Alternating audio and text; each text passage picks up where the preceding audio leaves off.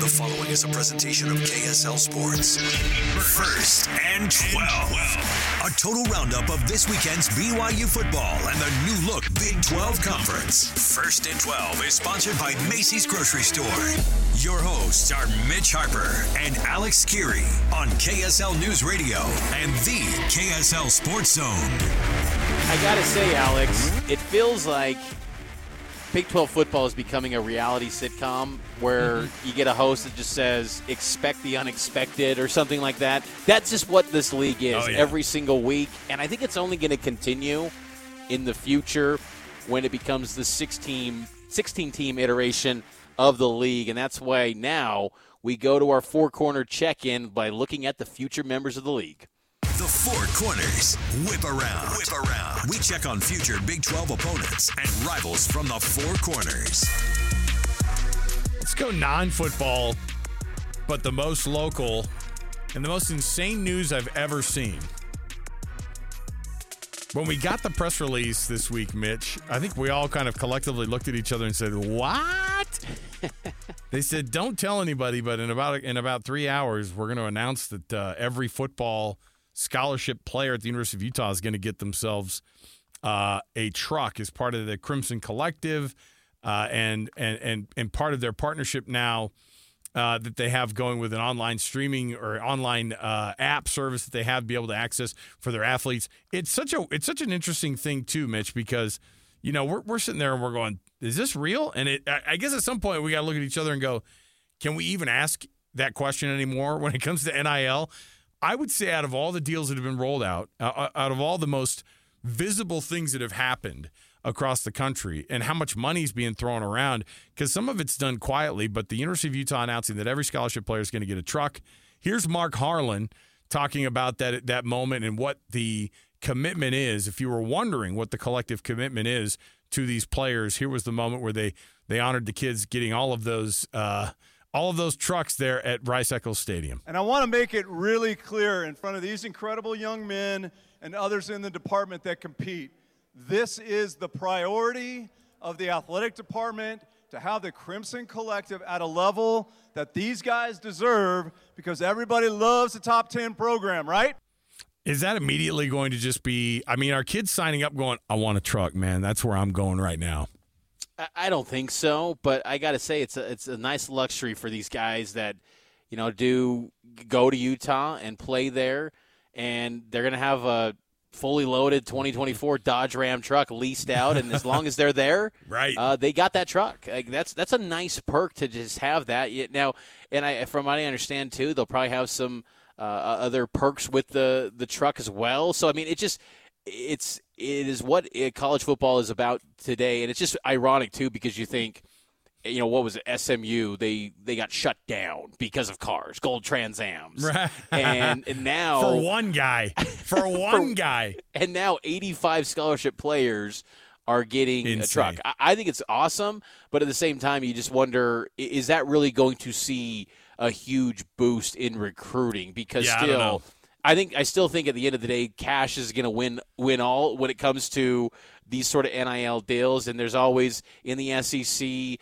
these bag men that are ready to just unload the cash, and now it can go above board, and you can frame it as some sort of endorsement. But I think what's going to be interesting, though, Alex, when it comes to NIL, is that now we're starting to see a wave of high school recruits that are signing with programs where they've had a kind of a couple cycles where, as high school recruits in some states, depending on the rules behind that and the legislation, they can make money as high school athletes. So you wonder if it'll get to a point where that's not really at point of mind for as many recruits. Like, yes, everyone's going to want some sort of money, but it felt like the last couple cycles, because it was so new, the opportunities were so new, businesses were looking to get in. You just felt that, everyone's just looking for the direct bag and try to get theirs. But going forward, I think it slows down a little bit at some point. But the creativity, though, in these NIL deals, I think it's only going to continue to ramp up with these teams trying to find ways to get some sort of edge and put their program in a spotlight, because that's what Utah did. This was garnering national news this week. I would imagine. Can you imagine the moment when one of these guys gets stuck in the snow and he calls one of his other, hey man, could you pull me out? And then 84 other trucks come over the hill to save the day. I mean, just like the amount of hilarity that comes along with it. And my wife did. She goes, "What's that parking lot going to look like up at the practice facility?" There you go. A lot of red, a lot of white, a lot of black trucks, and like you're just going to see. But you know what? The pictures of those kids on the field. Awesome. I hope that they really kept that secret from everybody. I really did. It looked like they were all pretty surprised, genuinely. So I was pumped for those kids, and I love that kind of stuff. That's the stuff that makes me really, really excited. Okay. Colorado, we were waiting for the Buffs to get another embarrassing loss to add to it. But, man, Prime teaching these guys some resiliency and coming back, and they end up getting the W. And they don't take an embarrassing loss against Kenny Dillingham and the Arizona State and the Arizona State Sun Devils, who actually put up not just a game, but I would say those guys are fighting for their lives, and they're doing a heck of a job. They just come up short against the Buffs. How weird was it for you, Alex, growing up watching probably some Big 8, Big 12 games back in the day, growing up in Texas, to think Colorado, Arizona State's a future Big 12 game? I just think, wow, this is the world we're living in now. But yes, it was a good win for Colorado. 4-2 now are the Buffs, and they had a late, 12 seconds left in the game. Alejandro Mata buries a 43-yard field goal. What was crazy too was Arizona State burned a timeout. And the first attempt, it negated the first attempt, which was a miss. And so sometimes calling those timeouts can backfire, but then Mata stepped up and buried it. It was the one game, though, where Coach Prime and his Buffs were completely off the grid because, well, it was on Pac-12 Network, so no one saw it. Nope. And that's going to be something that's definitely going to be changing. I guarantee Brett Yormark is already thinking up ways to get Coach Prime just in the spotlight the moment he's done with Colorado or with the Pac-12 and joins the Big 12 next August, because it just seems like Coach Prime will be a perfect fit in this new Big 12 that's looking to attract a younger, hipper demographic and really engage with people on social media. So interestingly enough, Vegas had the odds at between 3.5 and 4 games for the over/under on wins for Colorado, even with all the pub that came with it. They're 4-2. You could say what you want about Colorado, the dream being smashed, or what was it that Dan Lanning said? He was like, the honeymoon's over for this team.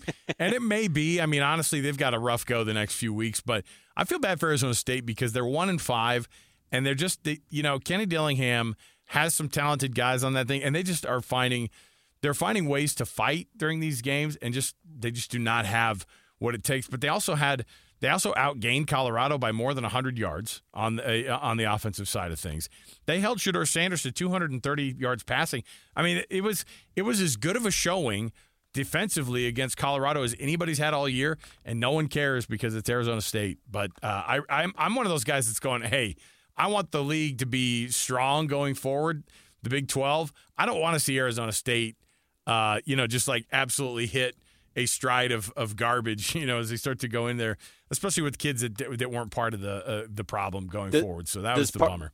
Does part of you wish the Big 12 would have gone for Washington State or Oregon State instead of ASU? Now, that might be just kind of revisionist history now, seeing what's happened this season. I know Washington State lost to UCLA yesterday, but do you almost think they would have been better fits? Because it seems like ASU just has no interest in the Big 12 at all. Like they just have no energy. You could maybe say that about a couple other teams that are coming in, right, who act like they're too good for the league. But I think in terms of brand recognition of teams coming in, just like a straight-up brand play, I think Arizona State is always going to out-duel Washington State and Oregon State when it comes to that. Like right now, your team's playing well. Washington State, obviously, they took their first loss today, but when you talk about like Oregon State and Washington State, just from like if we're going to straight up say it, like a brand sex appeal situation, Arizona State's always going to win that one out. And I think Brett Yormark would say the same thing because he's a brand guy.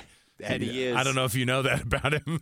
He loves his brands, and goodness. We love having that Four Corners whip around every single week. And if you miss any part of the show, you can subscribe to the podcast First and 12 on KSLSports.com. We'll look ahead to what's next in the Big 12 as we take our final timeout here on First and 12, and it's powered by KSL Sports.